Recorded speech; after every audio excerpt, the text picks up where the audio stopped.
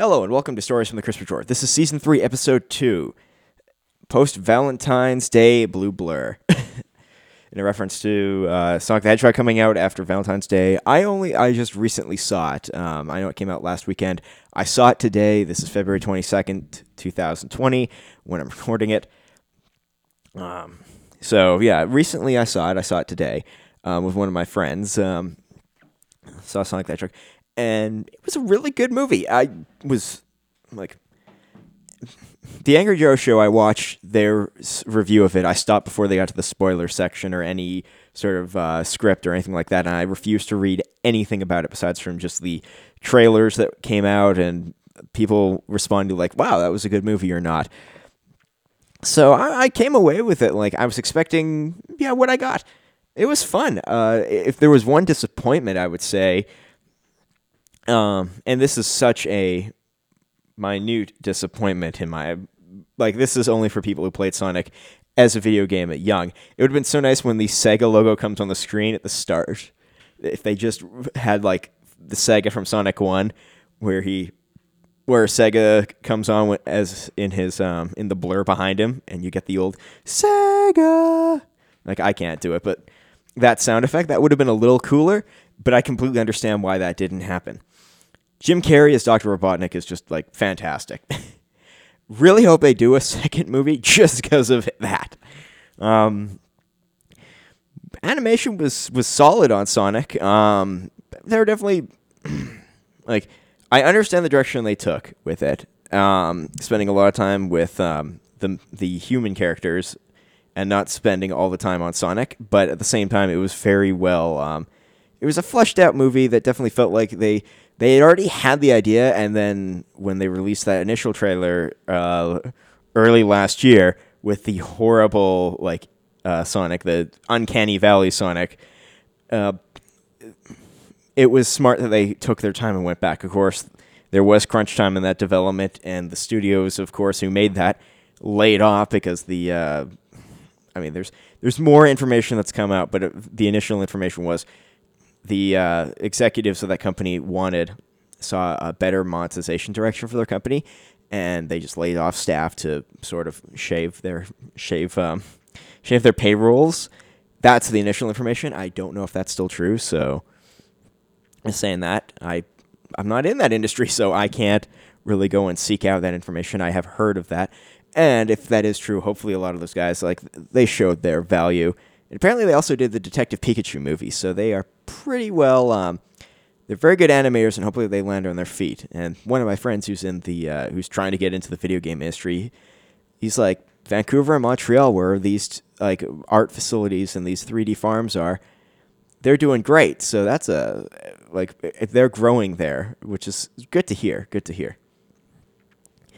But yeah, I almost think that the director pushed the original trailer out just to get everybody freaked out about it, because probably Paramount's like, oh no, everything's fine, that Sonic's perfectly fine, and then he pushed that trailer out. He's like, you're not gonna believe this. It's gonna be shitty. And then of course the reaction that he's like, yeah.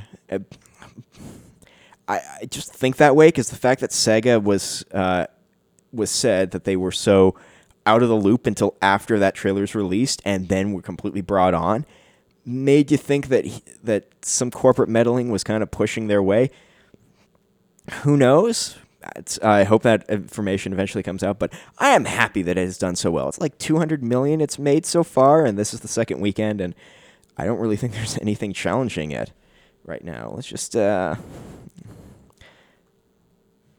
see what other shows are on at the cinema I could have gone to. So, Call of the Wild start. So that might be good. Fantasy Island 1917 is still playing. Wow. But Harley Quinn and the Birds of Prey have just been slaughtered by Sonic. So you could say what you want, but Sonic delivered on that, and that's cool that movie did well. And I hope that more people go to it. It's definitely a kids' film, but it doesn't play too stupid. There is some enjoyment for adults just to watch it. So I'll say that. Almost done my first playthrough of Eternal Darkness. Last week I decided, you know what, I am just going to play this game. This game that used to horrify me when I was a kid. My brother got really far in it. Now I'm finally past his save point in that game. Granted, it's our first playthrough, and I was using just using IGN strategy guide for their walkthrough. Boy, knowing what magic to use at the right point in time makes that game a lot easier. Like if I was playing it blind, like I have 2 playthroughs. So the IGN one was doing pretty well, and then I had an initial playthrough of I'm just going to play through it the way I think to play through it. I picked the hardest ancient first, so I was going to get destroyed. Like I just had no knowledge of what to do. Oh, and that's Trigger playing with an empty Gatorade bottle because he loves that. But yeah, so now I'm doing pretty good. I mean, the game is so good. The story, the way it's told, is very interesting. It's sort of RPG-ish because it's multiple characters, but you don't really get to work on skills. The closest thing you really get is you get the farther you play in the game, the better magic spells you can make, and the more powerful they can be. So the better enchantment, the better shields, the better damage fields, the better healing, better invisibility. And there are things you don't think about, but it's like, that's actually very well done. And the insanity mechanics, which are just legendary. Like, you can go on YouTube and watch a half an hour long video of some of the amazing ones. It's just, like, it's great. I really hope it gets a spiritual successor and that Nintendo does that. Because you can the company who wants to do it, like the original creator of Silicon Knights, who wants to do the spiritual successor, he's never been able to get the fundraising enough to do it. Now there are 2 reasons for that. First of all, he's promised a lot, and after Eternal Darkness, he sort of went and Eternal Darkness was second. They did Metal Gear Solid Twin Snakes for the GameCube as well. They did that version of Metal Gear Solid 1. People were, after that, Silicon Knights really went downhill. So people weren't happy with the direction it was going and were concerned about what's going to happen. Like, Two Human was the last game I think they ever made, and there was a major, I think, lawsuit. There was a lawsuit from Epic about that. So nobody really trusts him with the amount of money it would take to make the game. And some of the people he's worked with have had questionable run-ins with the law or aren't savory folks. So, I mean, that's why you do want to crowdfund. It's like, we know these guys are good, but they've got weird backgrounds. It's sort of like, maybe what you need to do is you need to be a producer of this game. Like, you have some input, but you're not the one in charge of getting it done. Somebody else above you is. Like, that. Maybe that game does need to be published and it needs to be overseen by the right team. If it wasn't for the fact that Nintendo owns the rights and has the patents, I think they've expired now. They probably have if Nintendo hasn't done that. But I know Nintendo has the copyright in the Eternal Darkness name. But it would be cool if like Nintendo and Capcom teamed up, just because Capcom's been kicking it out of the park with Resident Evil. Like the Eternal Darkness mechanics would do amazing in a Capcom horror game, especially with the Resident Evil team putting in charge of it. Like, just great. I wish there was more than that. And what else to talk about? Oh yes, the Michael Bloomberg being in the Democratic debate last week, which I heard was a knives to the throat like event, and people are speculating that the DNC convention this year will be brokered. That is, as somebody who doesn't support the Democratic Party in the United States, it's funny seeing them have this infighting.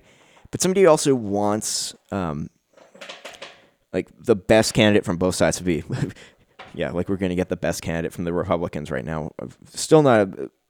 I've become less of a Trump fan as his presidency has gone on.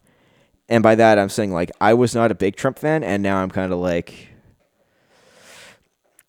it's really the lesser of the two evil arguments, and it's talking about, do I want to get my arm cut off, or do I want to get my hand, or I just want to get my my arm cut off from the shoulder or from the elbow. It's like, where does the injury happen is how I'm kind of looking at it. And I'm Canadian, so I don't fucking vote in this election. I can't vote, thank God. I didn't vote in the last Canadian election.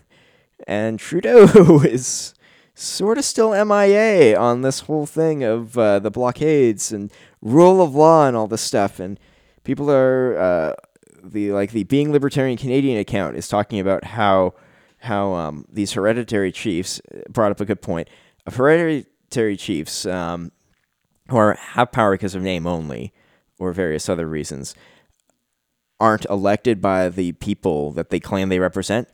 And the idea of representative democracy is you elect the best of you. But if your name brand is why you're getting elected, like Michael Bloomberg, like Justin Trudeau, like the Bush family, like the Clinton family, are they really the best, or are we voting on them because of popularity and because of name recognition? Well, obviously, from the Bushes, like Bush Sr. was good for the United States, Bush Jr. less so, but the 9/11 thing does kind of skew that. The Hillary Clinton, big name in the Democratic Party, but not that favorable in the centrists of the United States. Same with Trump, and Trudeau, unfortunately, like really rose to power because of his father's name, but he really isn't his father. Like I was not alive during Pierre's time in power. And I know the national energy policy, which he enacted, which kind of screwed Canada and almost tried to nationalize the oil industry to fund Quebec and Ontario and get the equalization payments in. There are problems with that. I completely agree. But at least he acted like he wanted a unified Canada. It was for Canada. It wasn't for Quebec and Canada. It wasn't for Ontario and Canada. It was for Canada. And we're getting the points of this blockade is stopping essential goods from getting on trains by rail from Ontario out to the Maritimes. So Newfoundland needs oil to stay warm. It's Nova Scotia, New Brunswick, PEI. They need their energy supplies coming in. They don't currently have vast energy supply complexes that are coming from renewable resources such as windmills and dams and solar right now. Solar would actually be kind of difficult to do in Newfoundland. I suspect like New Brunswick, Nova Scotia might be a little bit easier, but again, because of the maritime storms, you might have more water-based damage, so that's not good to talk about. Not talk about, but like that's not good for the equipment. That definitely wears it out faster. And when you're talking about the ideal solar panel has a 10-year lifespan, and with the more maintenance and more damage, it's harder to deal with. And now they know that, they're just throwing away those windmill blades because they don't have a recycling capability of them yet. I do say yet that we may eventually find it. Hopefully we do, because they're huge blades. Like some of them are just like the height of the Statue of Liberty. And the only way to dispose of them on the ground is they cut them in thirds and dump them in these landfills that have tons of space, because it's an epoxy resin on top of fiberglass, essentially. They don't know what to do with that. So, going back to the DNC, a broker convention is scary from my point of view, not because I'm pro-Democratic Party in the United States, but because it's unfair to the people who have voted the primary if their person they voted for is completely obliterated by the superdelegates, who are the delegates that are pretty much party members or like important people in the party who get to vote any way they want and are not beholden to voters.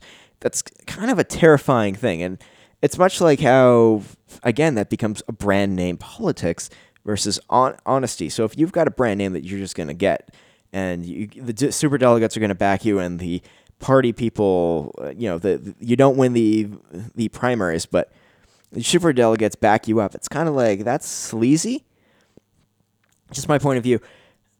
And it looks like it will be a broker convention. I really hope it's not that there's no backroom dealing. Like the brokering is so out front and honest with the people that they're not angry at the end of it. I mean, they'll be disappointed, they'll be infighting, but it shouldn't be like something that breaks the party down. And unfortunately, the Democratic Party in the U.S. is really becoming the social Democratic Party in the U.S.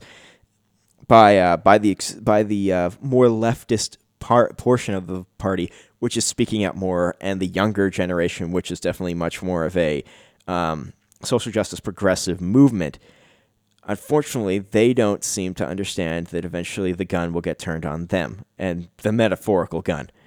Hopefully it never gets to the point where that metaphorical gun becomes a real gun, but eventually they will be seen as the traitors as well.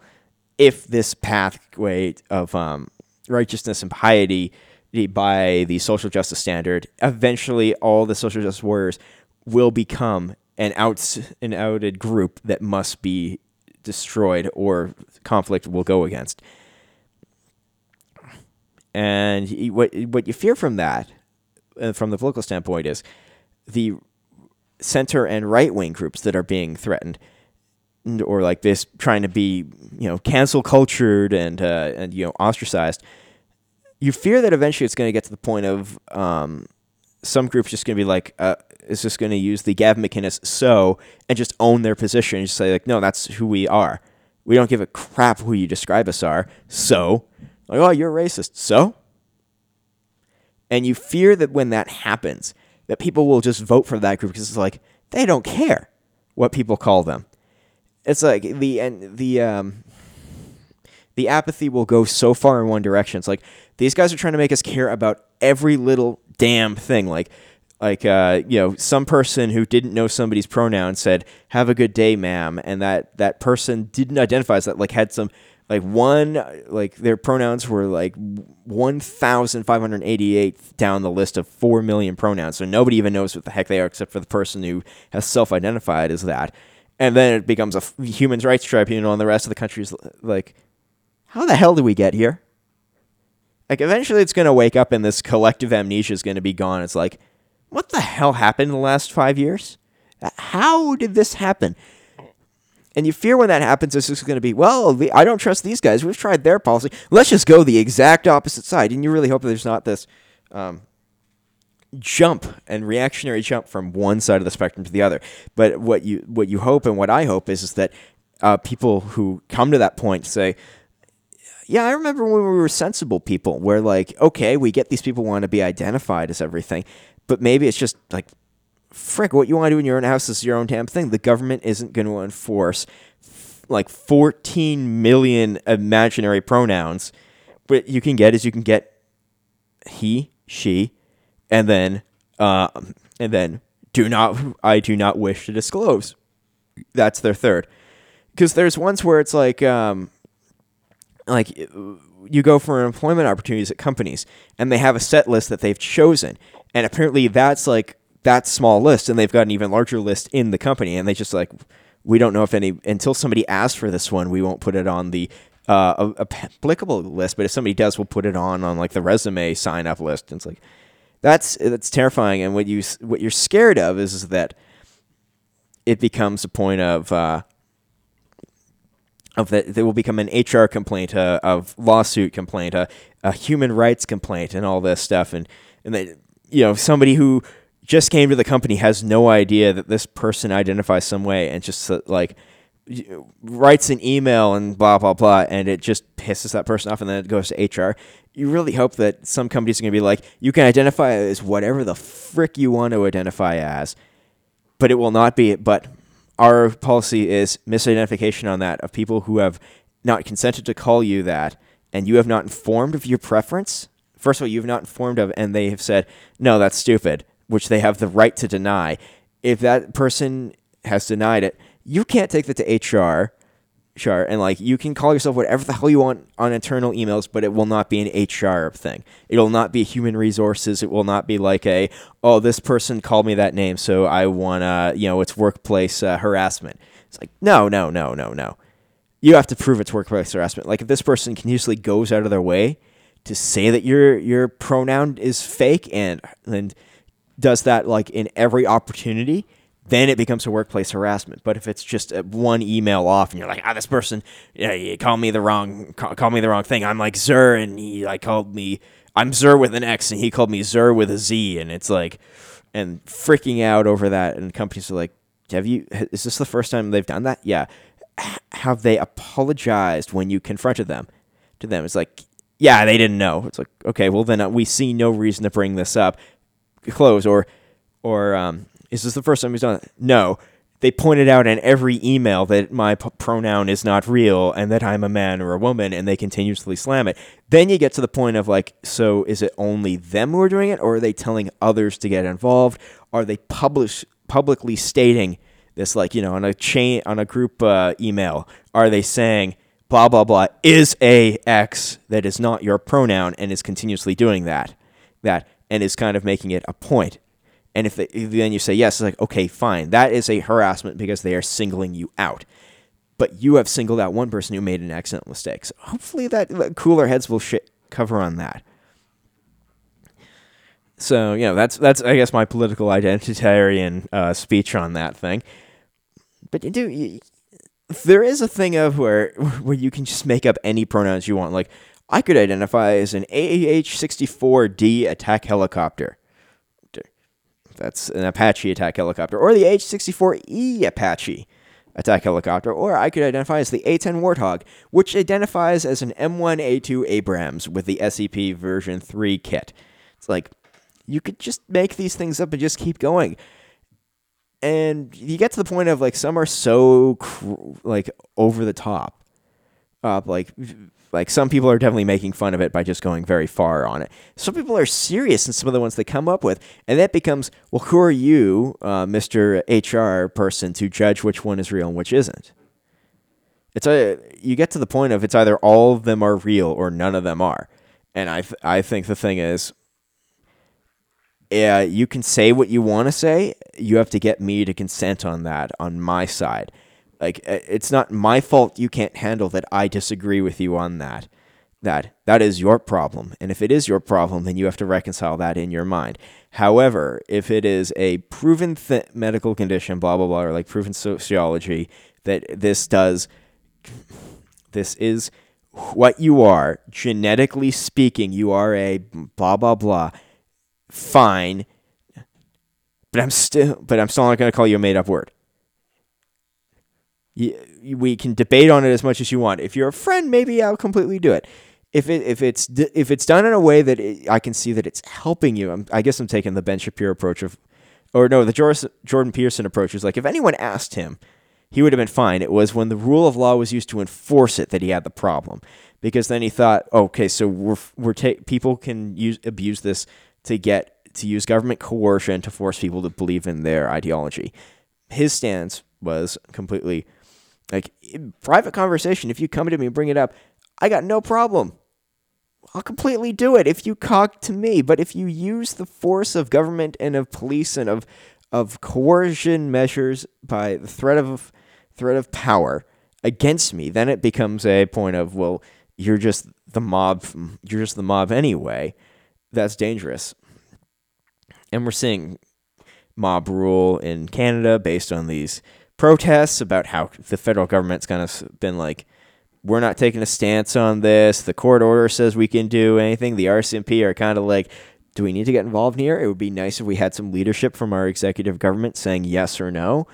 And just it seems like there's just a lack of communication by the people who should be telling, like, the court has made its decision. There are no more injunctions. Get moving on it. And the government's making the decision in Canada, the federal government is, especially about the Teck project for Fort McMurray, the new oil project run by Teck. I forget the company's full name, but I know it's being called Teck. It's more than that.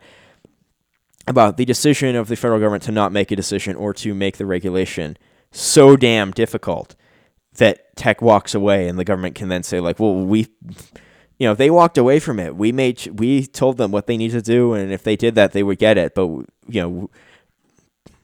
and they're the ones who walked away. Obviously, they didn't want the project that badly. They didn't want the $20 billion project that badly if they weren't willing to do our environmental stuff. And then when you start looking at, it's like, well, you created a whole new level of bureaucracy and oversight in these things that have never been needed before, as a form of government harassment to choose who wins and who loses. And it's just like how in Alberta here, Bruce Power, when they wanted to get when they wanted to do the Peace River nuclear power plant, how the Energy Department of Alberta under the Conservative Party of Alberta was completely for it. Like the energy department was like, yes, absolutely, do this. Up to the minister to bring this to the legislature. Nothing. Second year, same thing. We endorsed this project. Minister did nothing. So eventually Bruce is like, we're not going to spend X number of hundreds of thousands a year to keep this proposal going. It's stale now. The government obviously is making a decision to not make a decision on this. We're going to pull out and save our money, which is what the right thing is. If government's going to play a game of like every reason they say no is completely because they don't want to make a decision. It's like, oh, we don't know. Our decision is to not make a decision. Well, if it's a field that you completely regulate, that is a decision of no. If it's a field that you have no regulation and you're like, we don't have a decision, it's like, it's like somebody builds a private airport and goes through everything to get it all right. I know, Trigger. I know. He's just being a little tired right now. He's had a busy week playing with my parents' dog, and tomorrow he'll be back over playing with Charlie again. Oh, don't worry, Trigger. Yeah. He got to hang with the guys. I'll talk about that in a few minutes. But going back to how I'm thinking about this, let's say I make a private, maybe not an airport, maybe that does require government oversight because of airplane airplane travel is handled by Transport Canada and Nav Canada, I believe, also. So there is government oversight. Let's say I build a hotel on a piece of property that has never been zoned. Out in the middle of nowhere, nobody's ever zoned it, nobody really cares. I build a hotel, I go through everything, get it all done, and then the government says, it's not that we don't want a hotel, we just don't want to make an answer on it. And it's like, and I say, well, I don't need your permission to do this because this is property I already own. You have nothing to stop me. I just go about and do it. And they'll be like, okay, sure, whatever, because we have no power to make a decision on yes or no. If you can't do it, go ahead. We're not going to make a decision. We're not going to endorse or oppose the project. It's like, that's brilliant. So your decision was to not make a decision, which was not to take sides. Fair enough. I'm building my hotel. But if it was a situation where you needed government approval and their decision was to not make a decision, all of a sudden it's, so you've chosen to say no without saying no. You've basically said, we're going to say no, but we're not going to publicly say no, and you are going to back out of the project, and thus we don't have to say no. I wish people would hold government's feet to the fire on that. It seems so lazy to govern that way. It's like, our decision is to not make a decision. So therefore, you will pull out, you'll waste all your money. We get the resource, we get the taxation, we get all this funding that you spend to make sure that the proposal's kept up. All those jobs are kept going that are to only defend the proposal. There will be no more increased economic activity. When you pull out, maybe it's 3 lawyers and an engineering firm that just loses one project when you pull out. But if we had said yes, it would have probably been like $20,000 construction jobs, 3,000 permanent jobs, probably legal teams, probably increased taxation, increased tax rates from the sector, cheaper energy, more guaranteed energy. It's like, if your decision not make a decision, just freaking go say no. Don't make all these impossible to reach goals and then say if you do that, then we'll say yes. It's like, well, why have you only decided to put that out after all the proposals? Like, we want to do this. Well, here's how you have to do it right now. That's what you need before. This is what you have to be willing to do before you even do a feasibility study on anything like that. You have to see, this is the agreements we want. Don't get to the point of you doing all this and the government's like, okay, so you've passed everything. Now here's our list of demands after you've passed our already existing first list of demands. It's like, frick, you are hostage takers, you pieces of shit. That's just my opinion on it. So let's end the politics. Last night, my board game group was over, and we finally beat a game of Eldritch Horror against Azathoth. It's the third time we played the game against Azathoth. We have not played against any of the other base monsters. That's Cthulhu, and I think there's 2 other epic monsters that we have not played against yet. It took us three games to beat it, and that seems to be the average of like the group game where everyone's working together towards a single goal. It's like Shadow Rift. We also had three games that we had to play before we had to play two games, and in the third game we won. Now we're gonna see if we want to play it again against another monster, or maybe if our group next time only turns out to be four people, we might play Scythe. Um, the thing with the group is we've got like 9 members in the group, and about three to four of us are core members that almost always show up, and then there's like 4 to 5 who's like fluctuate. They may come once, and then like 4 months we don't hear from them again. It kind of gets to the point of annoying where you've got a member on the group who just like you throw dates out and it's just like, and it's a month out. They're like yes, and then 2 days before they're like, oh, I booked myself to work. I need to work tomorrow because X, Y, and Z, or it's like or it's like I can't come, and your response is like, why not? It's like, well, I have to work that day. It's like, well, when can you do this? Like, I don't know. It's like, okay, so you're not going to propose any times, then whatever. I guess it gets to the point of like when you get people who are in a group who have come only once, who never try to come again, who never go out of their way to come again, who really act like it's somebody else's fault. It's never their fault they can't come. It's always the group's fault for picking that day. It's like at some point you just go, why are you in the group? Just leave. You can only come. You've only been able to come once because you had one game. You didn't really have fun during that or whatever. And I'm not saying this about one person in our group. We do have 2 people who have had that. But it does get to the point of, why are you in the group, man? Why are you in the group?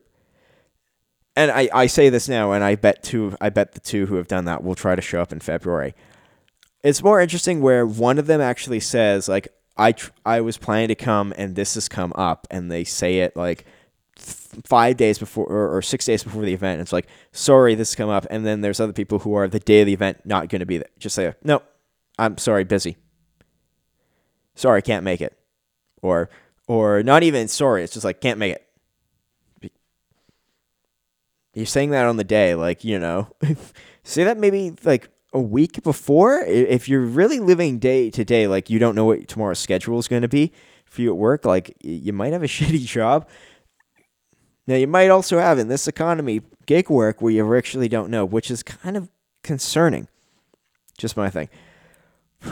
But anyway, that was fun. We used to play Flux all the time as our starting game, but last night we had to start later than normal because I had to trade a work shift with somebody. Yeah, my work situation ain't the best right now. Oh, by that I don't mean my job ain't the best. It means like I'm getting 3 shifts a week because the other 2 guys want more shifts than me, and we're sort of putting energy on that. I wouldn't mind going to 4 shifts a week, or 3 and 4 and 3 and 4, just to make sure I'm making more cash.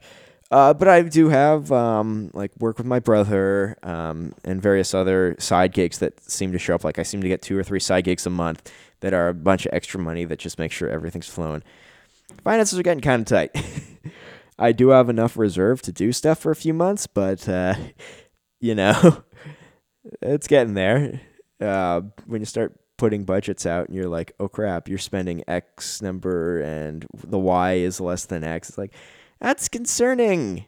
But then you realize like, oh, but I had these 3 gig jobs that I didn't edit in, and you edit that and it's like, okay, I am well more than fine. I shouldn't be complaining about that. Because I know there are people who are truly living paycheck to paycheck and I don't have backup resources at all. And my heart and empathy goes out to those people.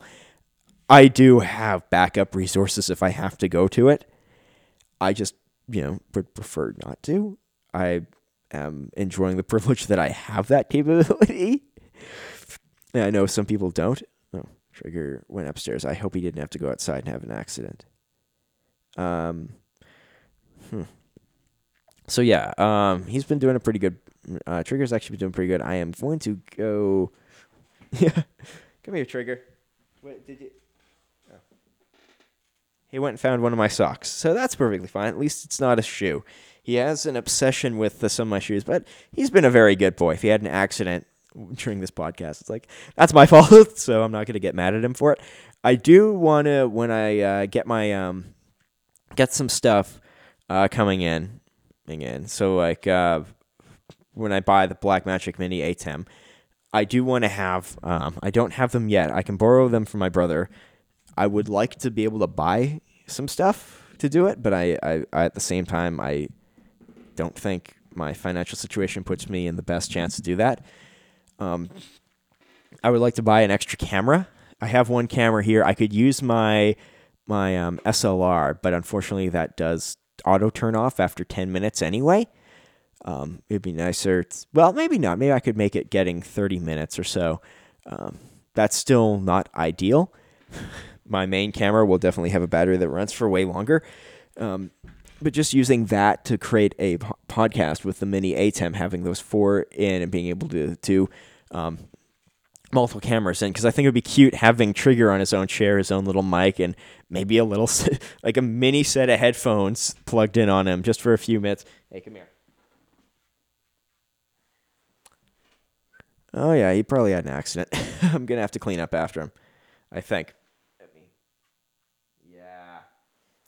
Yeah, I'm going to have to do a cleanup here. I hope. I hope it's just number 1 and not number 2, but the life of raising a puppy. So, yeah, they do happen. He was very good last night, so he's earned a reprieve from me. He does his best, and frankly, he's just so damn cute. I can't complain about it. Although I did let him out right before the podcast, so that kind of makes me a little disappointed in him. So yeah, let's talk about something else. So I worked with my brother. There's company in Airdrie for the Alberta Winter Games opening, and they had 2 displays. They had 2 projections going on, and there was a bunch of cool stuff at that. I saw only what was in my section. Like, I was managing, like, just overseeing one of them, so something didn't go wrong with it. Kind of just like a hired hand to observe. Then make sure nothing, like, got stolen or pushed over, which is fine. So I didn't see their main thing, which was, like, their big work thing, and I didn't really see a lot of the other stuff. There was some cool stuff there. There was, a tethered hot air balloon ride. There was a Métis Village right behind us, which was pretty cool. Fireworks, these cool statues that shot fire out of them. So there's some cool stuff that I saw. But I didn't see the big thing. Anyway, the opening ceremony was from 7 to 8. And on the timeline, it was expected that it would have 8 from the end of the opening ceremony to 9 to 10:15 sort of thing, 9 to 9:30. It was be like, hey, everyone who's here for this, mingle around, go see some of the displays, blah, blah, blah. And really what happened was 4,000 people disappeared in 2 minutes. Just got on buses, went down Main Street, and just left. And Matt and the guys from his company and me and probably a few other groups were just like, oh, that's it? So it was 2 hours before so we ran for 2.5 hours before the event, from 5 to 7. Then some were 4:30 to 7. And then at 8 o'clock, it was sort of it's done. And of course, the schedule didn't say that. The schedule said run to 9. 9 would be the start of the hard shutoff. 9:30 would be everything has to be shut off by that point, and you want to be packing up and out of there by 10:30. So it was kind of disappointing, really, when you think about it. The main display didn't get as much view as it could have gotten, and the display I was handling got a few people there, but again, it wasn't a lot of people. There was a good amount of people who walked over there, but nowhere near as many as the people who observed the opening ceremony. So there are things, and I think Matt was talking to the producers and stuff like that, saying, you guys need to say, hey, guys, stick around and, do stuff like this. Promote people to do that next time. Hopefully they've talked about that. Just because it feels like the compensation was apparently pretty good for all the groups involved in this, and Matthew said it was, the shortest amount of work he's done for the most amount of money he's ever gotten from one of those. So that's cool. But from the standpoint of, there is a point of like, yeah, you're paying me for so much. But I would rather have the exposure than the paycheck. Like, I'd rather have people enjoy my art than. What you got? Yeah, Gatorade bottle. He loves those Gatorade bottles. They're really good. Until they start chipping into them, they're really good toys for pups. But going back to that, it's a thing of I would. Wow, trigger. And I get where Matthew's coming from. I would rather have a ton of people experience it. Like, I'd rather have a lot of people listen to my podcast and me not make money than 10 people listen to my podcast and me charge money for it, sort of thing. Which is why my content which should always be for free, at least personally. I am thinking ways like, can I find a way to get income off of this? And what I want to do with Stories from the Christopher Jordan and Jaws Consortium? I don't know. I mean, I don't know if I'm too late to the game or not. I'm willing to try. I've made the decision where I don't want to put a Patreon out right now. I've talked about it on this podcast, like launching a Patreon. I don't think the quality of work and the consistency of work is there to make a Patreon even worthwhile. I would rather release my podcast, get viewerships up. I'm not that good of a marketer when it comes to anything on social media. I'm terrible at that. And you see, a lot of that's organic stuff anyway. Like, you can pay for ads, but it only gets you so far. And I don't know if posting on YouTube would help. Like, I would like to do a bunch of videos, like capture some videos, and then, from video gaming, and have a group of guys when we play video games as well as board games and record that stuff. And I think that would be fun to put up. I don't have enough gear yet myself to do that. I'm getting there. I can get there pretty quickly if I need to. I do have people who have the expertise to tell me what gear to get, what's worthwhile. And I would review that and say, like, yeah, this is gear I'm using. Here's how I can definitely have fun with that. And I don't also want to be just purely review channel. I don't want to be going out and buying things and just saying, like, here's things I liked about that. I don't want to do unboxing stuff because it seems like... Like when I'm watching unboxing stuff, unless it's a real critical, like, here's some good, here's some bad, here is my personal take on it. And by the way, this wasn't paid for. There was either, like, unfortunately, even sent for free is like, you didn't have to go out and get this.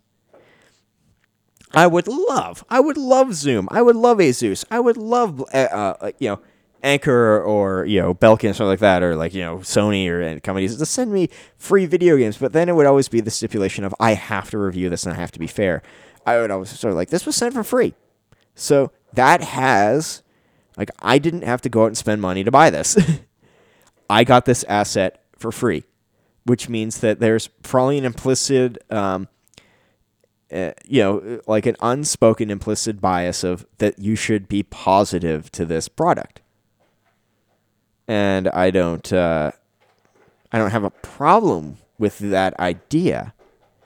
What I have a problem with is how that could be misconstrued quite effectively into the way that people would think that because and company X sends a product in and they're always given good reviews, is it because they're sending it? So I mean that's an honest thing. Like I bought my Asus ZenBook Pro Duo completely based off of like the review from Linus Tech Tips and just like I've been an Asus guy. I like their stuff. I like the idea of it. I knew that there was stuff going on that this computer will be better for. Like if I want to do streaming, I was either moving my giant ass desktop downstairs, setting it up, which would probably take at least an hour to make the move completely viable. Set up a bunch of stuff, figure out a bunch of wiring and changing stuff out. Or with only 3 devices, use my ZenBook, which has about the same capability with Thunderbolt 3 accessibility and the USB ports and all this other stuff. Probably will be just as good to doing most of the work I'd want it to do. The portability is nice. The capability of it is good. So it became a thing of what's my money thing? Am I willing to spend the money on a good product that I trust? That how would I say this? That I trust, but I'm willing to pay for the convenience of it's mobile and it's ready to go. versus I always have to move my screens. I always have to do this. I always have to do this. I have to completely tear down my rig in my bedroom, carry it down to the basement, reset it up, which I have to now figure out, like, oh, do I go buy a desk now for that? Because I've got a lot of gear to do that. And it is a heavy beast, and the more I move it, the more things are like, oh, crap, what? And, of course, yeah, sure, I could have spent the money on probably building or replacing components that would have been better on that. But I wanted a computer that was also mobile completely for just, like, some of the jobs I want to do with this. Moving my desktop is just, it's not impractical. It's near impossible. So this is seen as a benefit of the convenience factor of it. And I will say that I've been using these little Transformer books for a while, and they're getting slow. Now, I still use one for traveling. I still use the most current one I have in my possession for traveling. I've got 2 others that I'm updating to Windows 10 just to keep them going, and they would be like terminal computers here for the podcast for the guests to use, which I think would be fair considering they're working. And then I could use my other one as another guest computer. So that way, at least the computers here, I mean, a lot of people have laptops, but some of them just don't bring them, and some of them don't want to, log their personal laptops onto another network, and I completely understand that. That's why I would prefer to provide the gear, but none of them have power to handle streaming. So then it becomes a thing of getting gear and getting all that together, and I want to get a backlog of video game footage, some B-roll, some stuff like that. Practice my editing, get really up to stuff, like really spend time, and maybe by June, maybe even by July, start doing it. I know that there are some things that I like, some jobs or some stuff that I am doing right now that do take up some time that I see the door closing on those. Like, I'm not going to be doing them much longer anymore. Now, will that mean they won't be replaced by something else, like some other projects I might get involved in? I very much might completely get involved in them, and I do not mind that. So we'll see where it goes. I mean, I do know that the mini ATEM, I can now physically go and pick one up in Calgary, so that does make me very happy. So I'll be doing that, playing around with that, figuring out like what's the best way. Should I do my HDMI preamp? Should I do it post-amp? Just going into the TV, because that's probably the easiest way to get to it. Granted, because all the devices are plugged in and I've really tied down those HDMI cables versus doing it from the amp to the TV. It's still sending audio signal there, so I don't have to worry about messing with that. And I really am only sending video signal at that point, and we know that everything should latency would sync up at that point, and so thus if I pulled it from there, I wouldn't have any latency issues. I'd have to play with that. Well, I want to only is there stuff where I would only do voiceover video gaming, or would I always want to have a camera on me, like a picture-in-picture, my face in the corner? That's something I'd have to discover through editing and viewing and stuff like that. And then I have to figure out where I want to host the stuff. Do I want to host it on YouTube? Do I want to host it on BitChute? Do I want to find a way of creating an income very quickly from it, which YouTube and Twitch would probably be a more ideal pathway. Twitch would probably be better for immediate funding, although there are issues with being a Twitch partner that I haven't read the license on that, so I would before I would accept that. And then doing YouTube, or would I go and find, if I have enough support, would I go and find an alternative platform like Linus Sebastian and Luc Fournier's project Floatplane, where people would have to pay to access that. But then it becomes an issue of I am paywalling my content. And I understand the idea of paywalling content as a way to guarantee income from it. But I do want to do this for fun. And I fear that if I did decide to go to Floatplane, I would have to put a lot out to make it worthwhile. Now I would probably be saying the subscriptions would be $1 to $2 if I did that. I would be absolutely unexorbitant, very low cost, just get as many people on as possible. I don't like just pay your buck to watch. Granted, that's if 1,000 people are paying $1 a month with the 15% and all that other stuff, that still comes out to like potentially $700 to $800 extra income a month, depending on taxation and all this other stuff in Canada, which I haven't thought about. I haven't talked to. That's not too bad if I still have like a 30-hour a week day job or a 25-hour weekday job at a good price. It all depends on how much money I'm willing to spend. Not how much money I'm willing to spend. How much I value my time in the production of content for Stories from the Crisper Drawer, and I haven't figured out what I'm going to call the gaming aspect yet. But is it just going to be the Crisper Drawer? Is this stories from the Crisper Drawer? Would it then become games in the Crisper Drawer or something like that? I don't know what I would call that. I have to figure out the name for that. What I do know is this paywalling stuff is in the long run not ideal. If this became my full job, I would consider it then, because it would be my only income and I would have to challenge that. I don't want this to be my only income. And there are definitely ways of, like YouTube, unfortunately, their monetization of that. I don't know if that would be viable in the long run, or if the fact that I run a gaming thing and then having a one episode or 2 episodes a week would be dedicated to talk like this, would that survive, or would Patreon be the way to go? But then it becomes the thing of, am I releasing the content that's worth like $5 a month on Patreon plus the administration fee and then claiming all this stuff, or Subscribestar, going to sponsors or various other platforms? Like, what is my option in the long run? So this is what some things I'm trying to think about, and that's why season 2 has sort of had a slow start, and why it will be a slow burn on this season. I mean, season 3. Type season 2 in the fucking document. So yeah, it's things like that where you have to sort of figure out what the goals are. And right now, I besides from like getting video content up and trying to make this good, it's then, once I have the skills of video, then I start going like, okay, where do I go from there? Do I take like the Sid Alpha approach, which is a really good approach, like 21 Kiloton, Upper Echelon Gaming, like those guys who are single go things.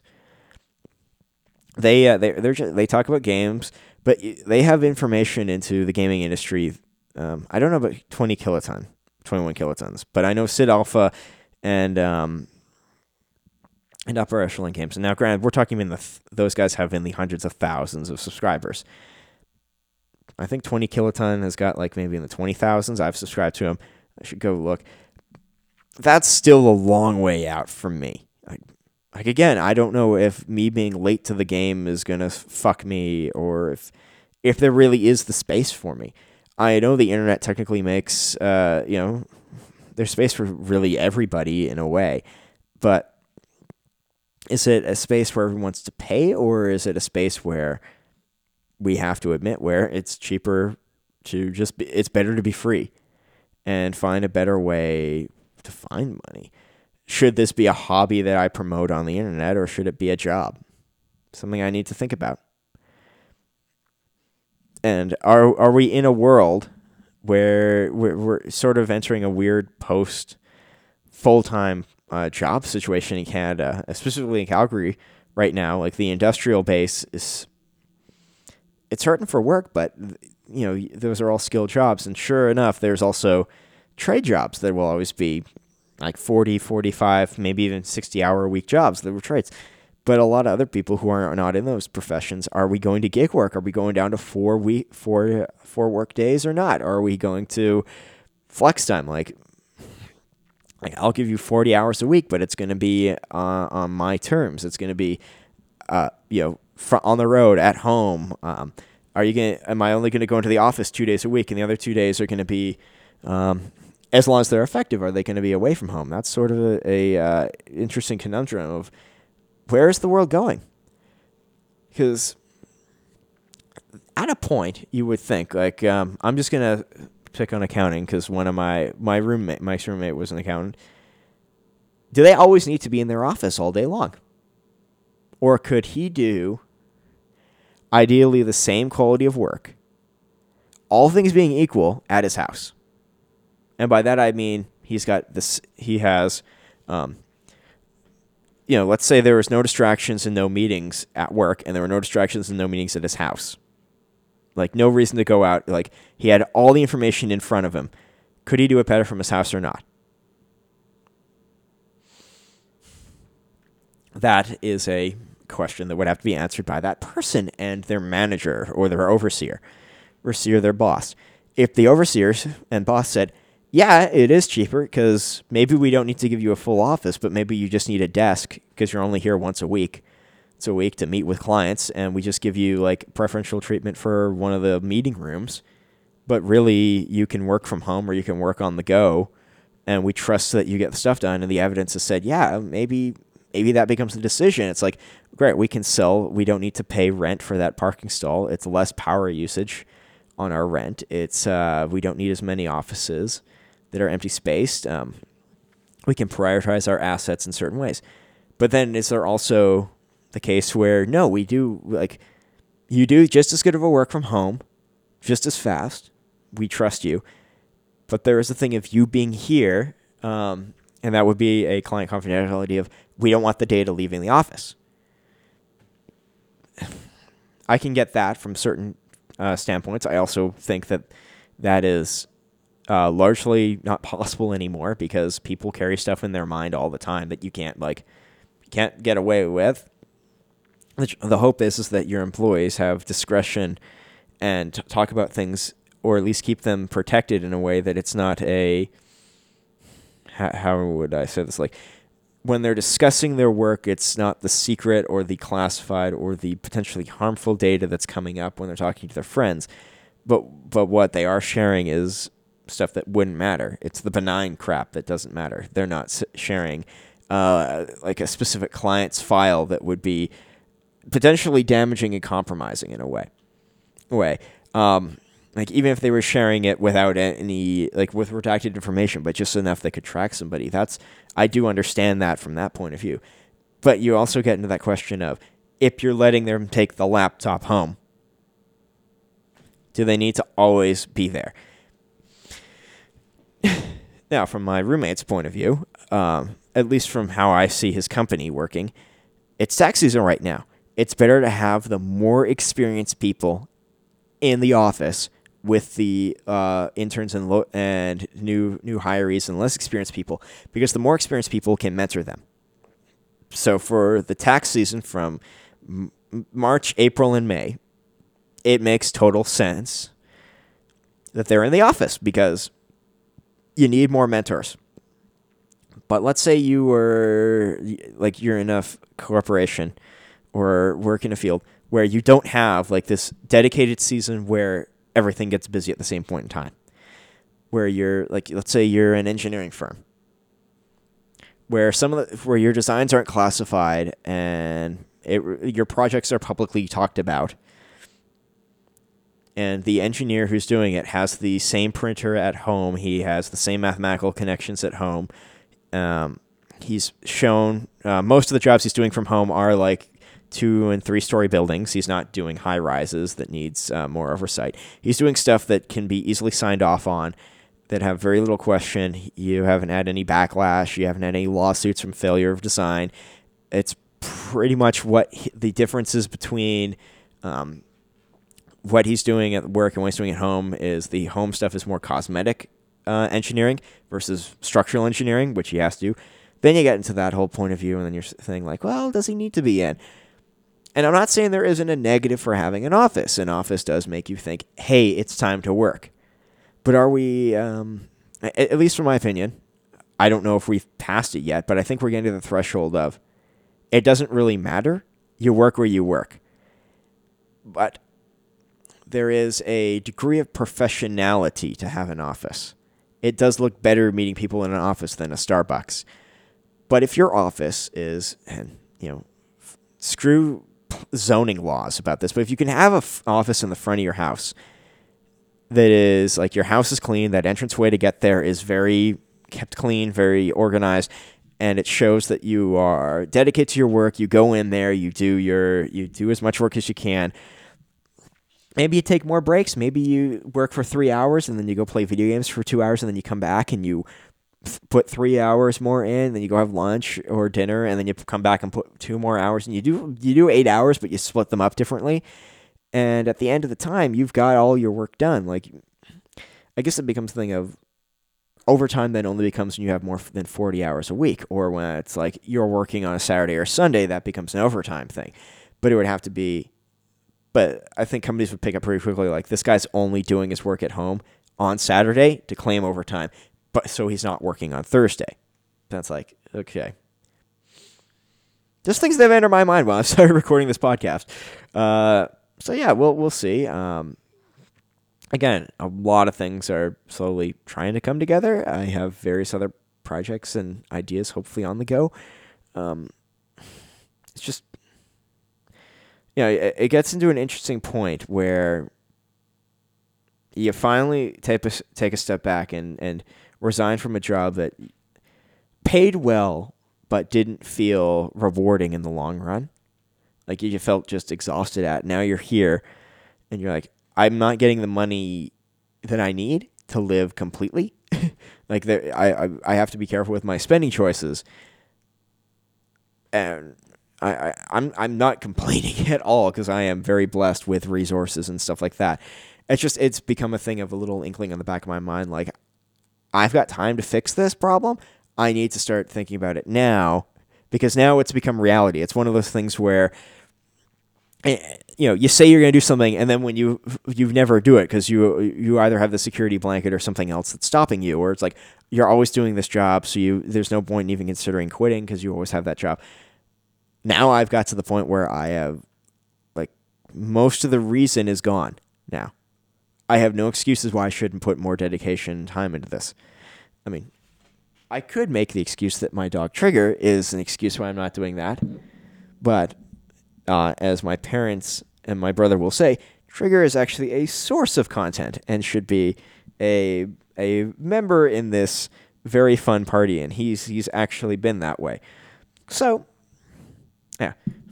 I guess I don't know where I'm going with this in the long run, besides from reality's knocking on the door, and it's reality's knocking on multiple doors. Which door do I decide to go to? Because none of them may be wrong. Or maybe this idea of turning this into a business is completely wrong and it should stay a hobby. Who knows?